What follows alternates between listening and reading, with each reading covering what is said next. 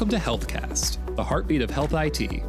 This is part 2 of our interview with Kristen Finney.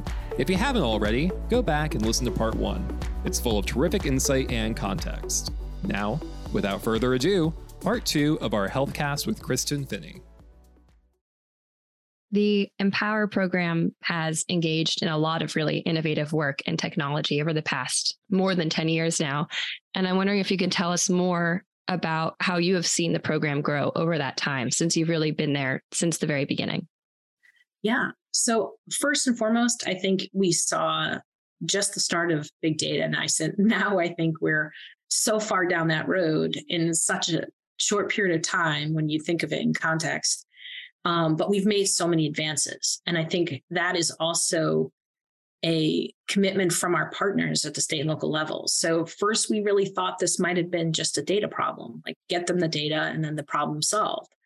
Then we realized that it was a translation and application of the data. So we needed to now help them understand in the context and lens of where they live and what resources they have for responding to a disaster and planning for one. How can you take this information and make it most efficient and effective and help basically protect your community even quicker in a disaster?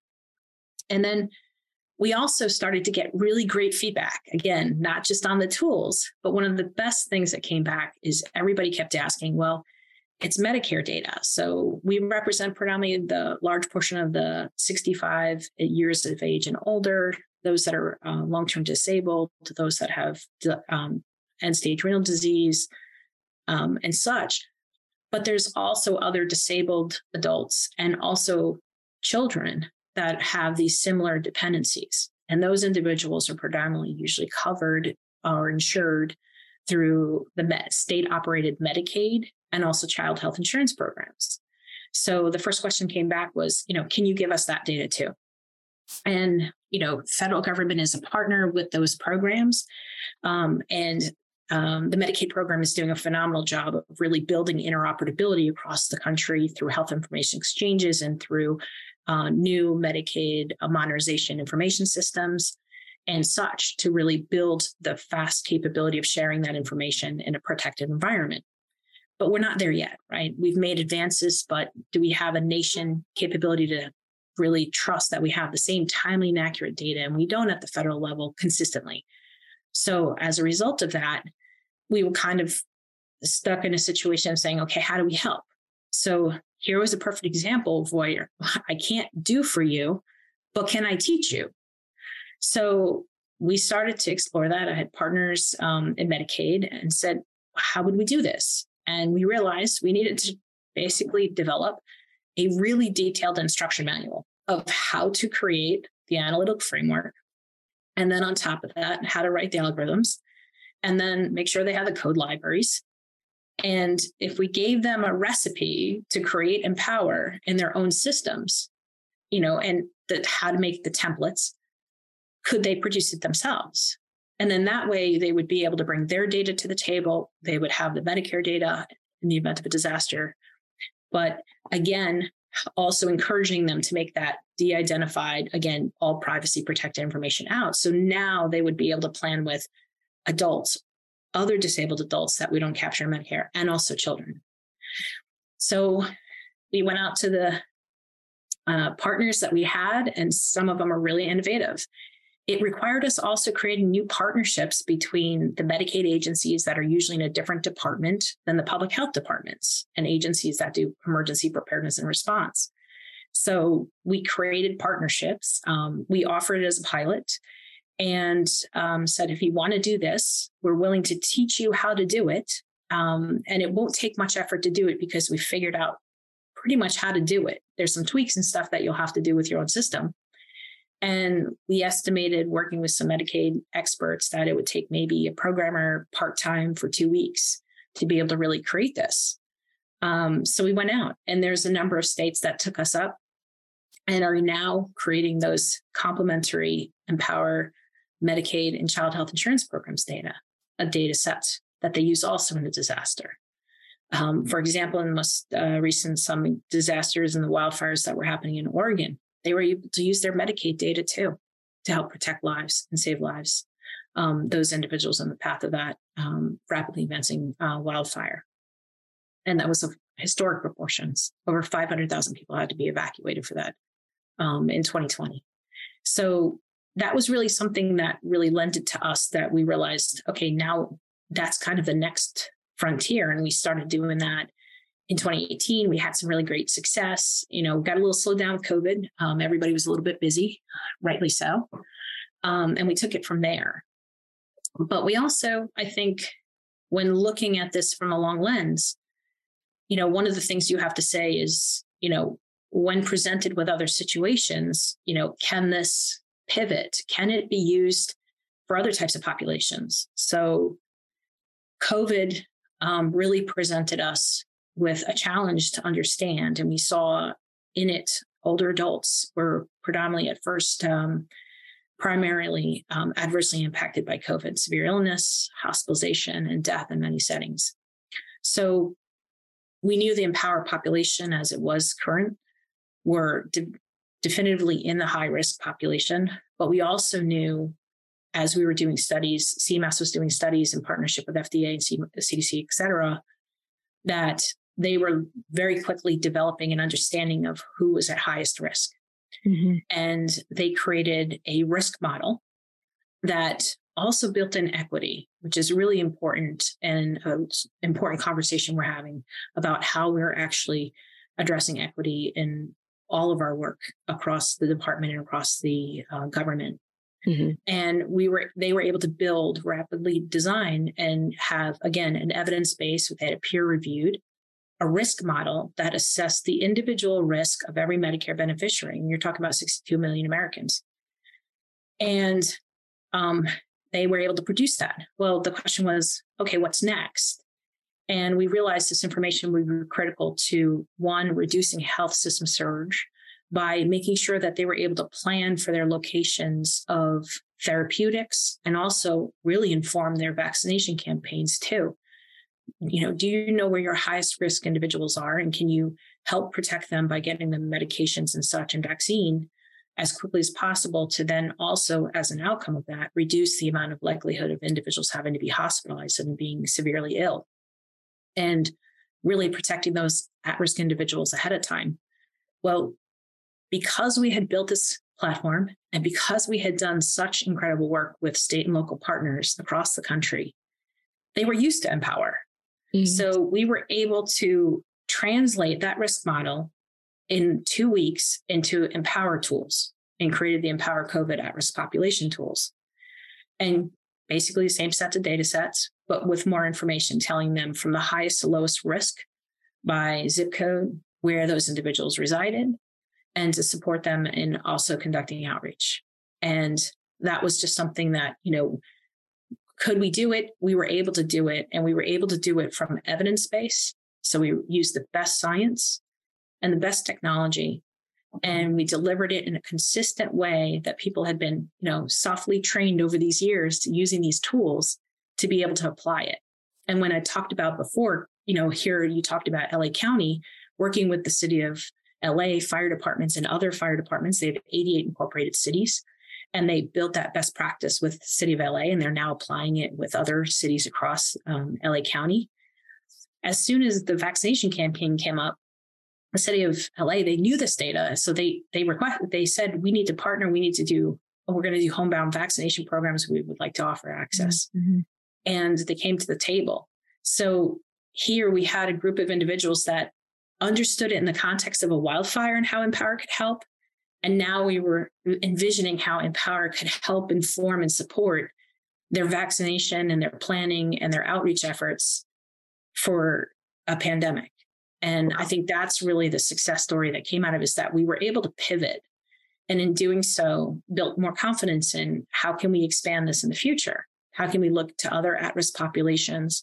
How do we bring it in a way that's understandable and can be addressed and helpful to every community, and all the while making sure that we're protecting privacy, being respectful of those individuals, but also helping them out on the worst day that might be happening in their communities. And as you mentioned, those emergency managers were already familiar with your tool. your tool already had the infrastructure in place to be able to do something like this. That's a really, really great success story. And I think one of the other things that comes out of this, we've been talking about social determinants of health, and power dependency really is in that box. But we've also seen in the last years advances in health interoperability, health IT interoperability, and standards and data sharing through health information exchanges. So, I think when I think of Empower and its capabilities, I also think to health information exchanges and what that would look like, as well as expanding access to other types of insurance data and other capabilities and disasters as well. And ONC and others have been doing phenomenal work with partners throughout the communities to do that. And, in working with my partners in Medicaid, I've also worked with friends in ONC. So we've really kind of thought about this from lots of different lenses. Mm-hmm. So I think there's a lot of opportunity in the future for that too. What is next for the Empower program, and how would you like to see it grow in the future? Right. So right now it's really taking our best practices that we learned from COVID, and we've been doing a lot more outreach. We're engaging with our partners to really start to understand other at-risk populations and start to understand other types of data sources that might be available. And, those that are consistent, those that can give us a level of granularity that, can be useful and helpful in taking action and planning well in advance of a disaster. So we've really been exploring that. We are continuing to look at the advances in the Medicaid forefront and how that can be applied. Some of our partners have come to the table and said, through their health information exchange work and also their efforts with Medicaid, et cetera, they're now building all payer data sets. So there's potential application for translating the Medicaid pilot into, them being able to use it for an all payer to better, get some of those other populations that are not the larger majority are covered by, but there's some still out there, and maybe a little bit of the private sector insurance and such, not as much, but a little bit to round that out. And really, again, looking at other at-risk populations that we might be able to help bring in understanding and awareness and capture those best practices and bring them to the community members that need them to basically take action in their own community. I wanted to ask, in the scope of the decade that you have spent with Empower, what about this mission excites you, and what has kept you with this program for over 10 years now? I think first and foremost, being able to help those that are so at risk in the event of a disaster. We know these populations are unfortunately historically disproportionately impacted by disasters. I've had a long interest in chronic illness and worked in healthcare, and I have a passion for trying to help them, whether it's daily in access to care, but also in a disaster. But most importantly, I think the drive that has come through Empower is first and foremost the partners. I have worked with truly dedicated, innovative, creative, hardworking state and local partners that really just want to protect and help their community members. And, may not have been data experts, may never have had experience working with data, but were curious and appreciated my willingness to work with them wherever they were.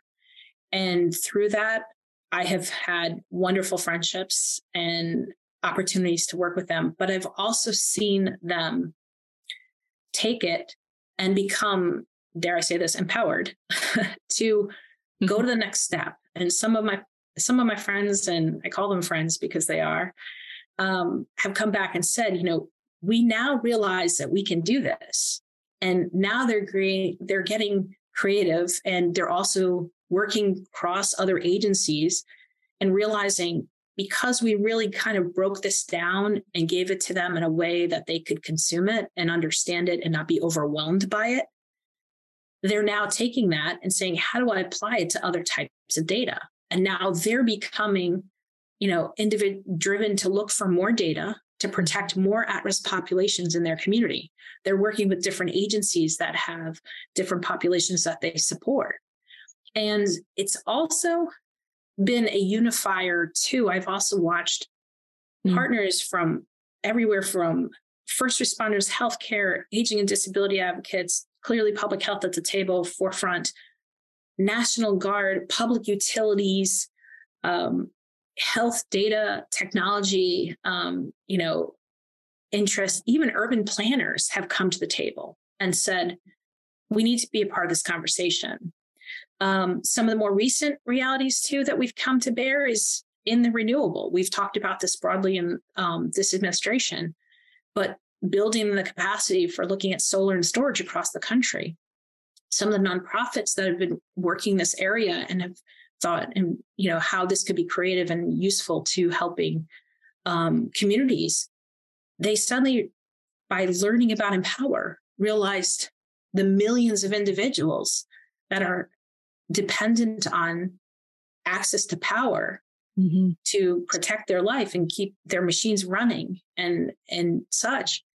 They could be candidates for solar and storage. What if that solar and storage that you think about, being able to charge a car or your house now suddenly becomes what could be equivalent to what we see as a red outlet in a hospital, that it's there in case something's going on or suddenly they have no notice and their power goes out.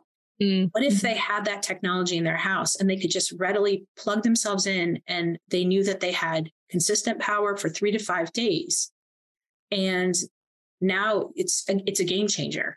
So even the energy sector has been looking into power for the past multiple years, and also others in developing codes, life and safety codes in the fire department. They learned about this population and realized that we really need to start thinking about building codes for the future, what communities will look like now that we know that millions and millions of individuals can stay home and are happy at home, but they need to make sure that they have access to power and that their housing can support that, making sure that it's built protective, with protections in mind. So it's been a unique example of all different streams that have come together in all different ways, and technology device manufacturers are thinking about signaling and how to bring family members to be able to support backward through different applications. So it's been something that's actually, I think, been able to basically start conversations in all different groups of people. And I think that's one of the best parts I've seen, is just being exposed and being a part of that conversation and seeing creative ideas come from so many more, and how this is advancing thoughts in so many different areas, and science too. That is amazing. It sounds like the Empower program is really sort of bringing people together, not just for network building, but also for maybe community building. Yes. And that's really incredible. That's a very powerful thing to be able to do. So right now we think of how we're trying to retrofit to address the needs as individuals have this dependency and come into their homes. What if we're planning communities in the future that we just automatically anticipate those access and functional needs? We make sure that our homes and our communities have that capability, that they're building recharging stations automatically into their communities, so people can make sure their backup batteries charged and they can stay where they are, provided, they're not in harm's way, but just need access to power. So there's lots of ways that we can accomplish that. And now those populations are starting to be at the forefront of that conversation, instead of not known, like we learned at the beginning of this journey and first experience after 2012. There's so many amazing opportunities that you've mentioned here, and also so many fantastic success stories. I'm really looking forward to continuing to follow this program. Is there anything else that you would like to add that we didn't get to touch on today? Yeah, I think, just on final point, I think what most people don't think about is that to be really prepared for disaster and respond effectively, protect health and save lives, everyone in the community needs to be involved. And I think everybody needs to, really look at their community and see what they can bring to the table. Preparedness, emergency preparedness for your community belongs to every single person. And I think the luxury I've had working in this program and developing this program is that Empower has been there to help those communities. And I know that there's so many other federal resources too that have come to bear that are taking action to help communities across this nation, no matter where you are, be better ready to respond, but more importantly, proactively anticipate those needs and build in plans and such that can protect health way in advance before that disaster strikes. Kristen, thank you so much for joining us today. This has been a really wonderful conversation. Thank you again for the opportunity. I greatly appreciate it.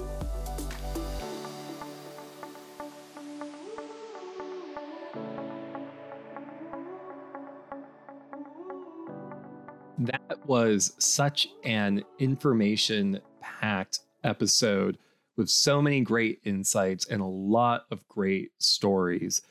Before we wrap up the episode, Catherine, are there any last takeaways that you want to leave our audience with? I think the thing that really sticks for me is how there's really such an important opportunity here that folks saw, and they were able to build a culture to sort of get to yes in order to build such a strong program for emergency response that the need for this program will continue to grow as natural disasters and other emergencies become more prevalent. And also that they were able to use this infrastructure to pivot for a different kind of emergency, the public health emergency that was COVID-19. And a lot of their ability to do that, as Kristen said, sort of comes from that network building and even community building that they were able to accomplish both with their end users and with their collaborators and stakeholders. So I think that community building element really stood out to me. Yeah, community is always key in times of disaster, and it's really exciting to see HHS and Kristen Finney use Empower to bring communities together. So thank you, Catherine, for a great interview. We'll be back next week for a brand new HealthCast. But until then, that's all for today's episode. If you like what you heard, please subscribe and leave a review on the podcast platform of your choice. I'm Alexander Bulova. I'm Catherine McPhail. Thank you for listening. HealthCast, along with GovCast and Cybercast, is a production of GovCIO Media and Research. For more podcasts and to check out the other shows, head to govciomedia.com. Watch out for new episodes released every Tuesday and Wednesday across our shows. You can follow all of them on your favorite podcast platform. And if you like what you heard, make sure to let us know by leaving a review. And if you have any topics you think we should look into, contact us at newsletter@govcio.com.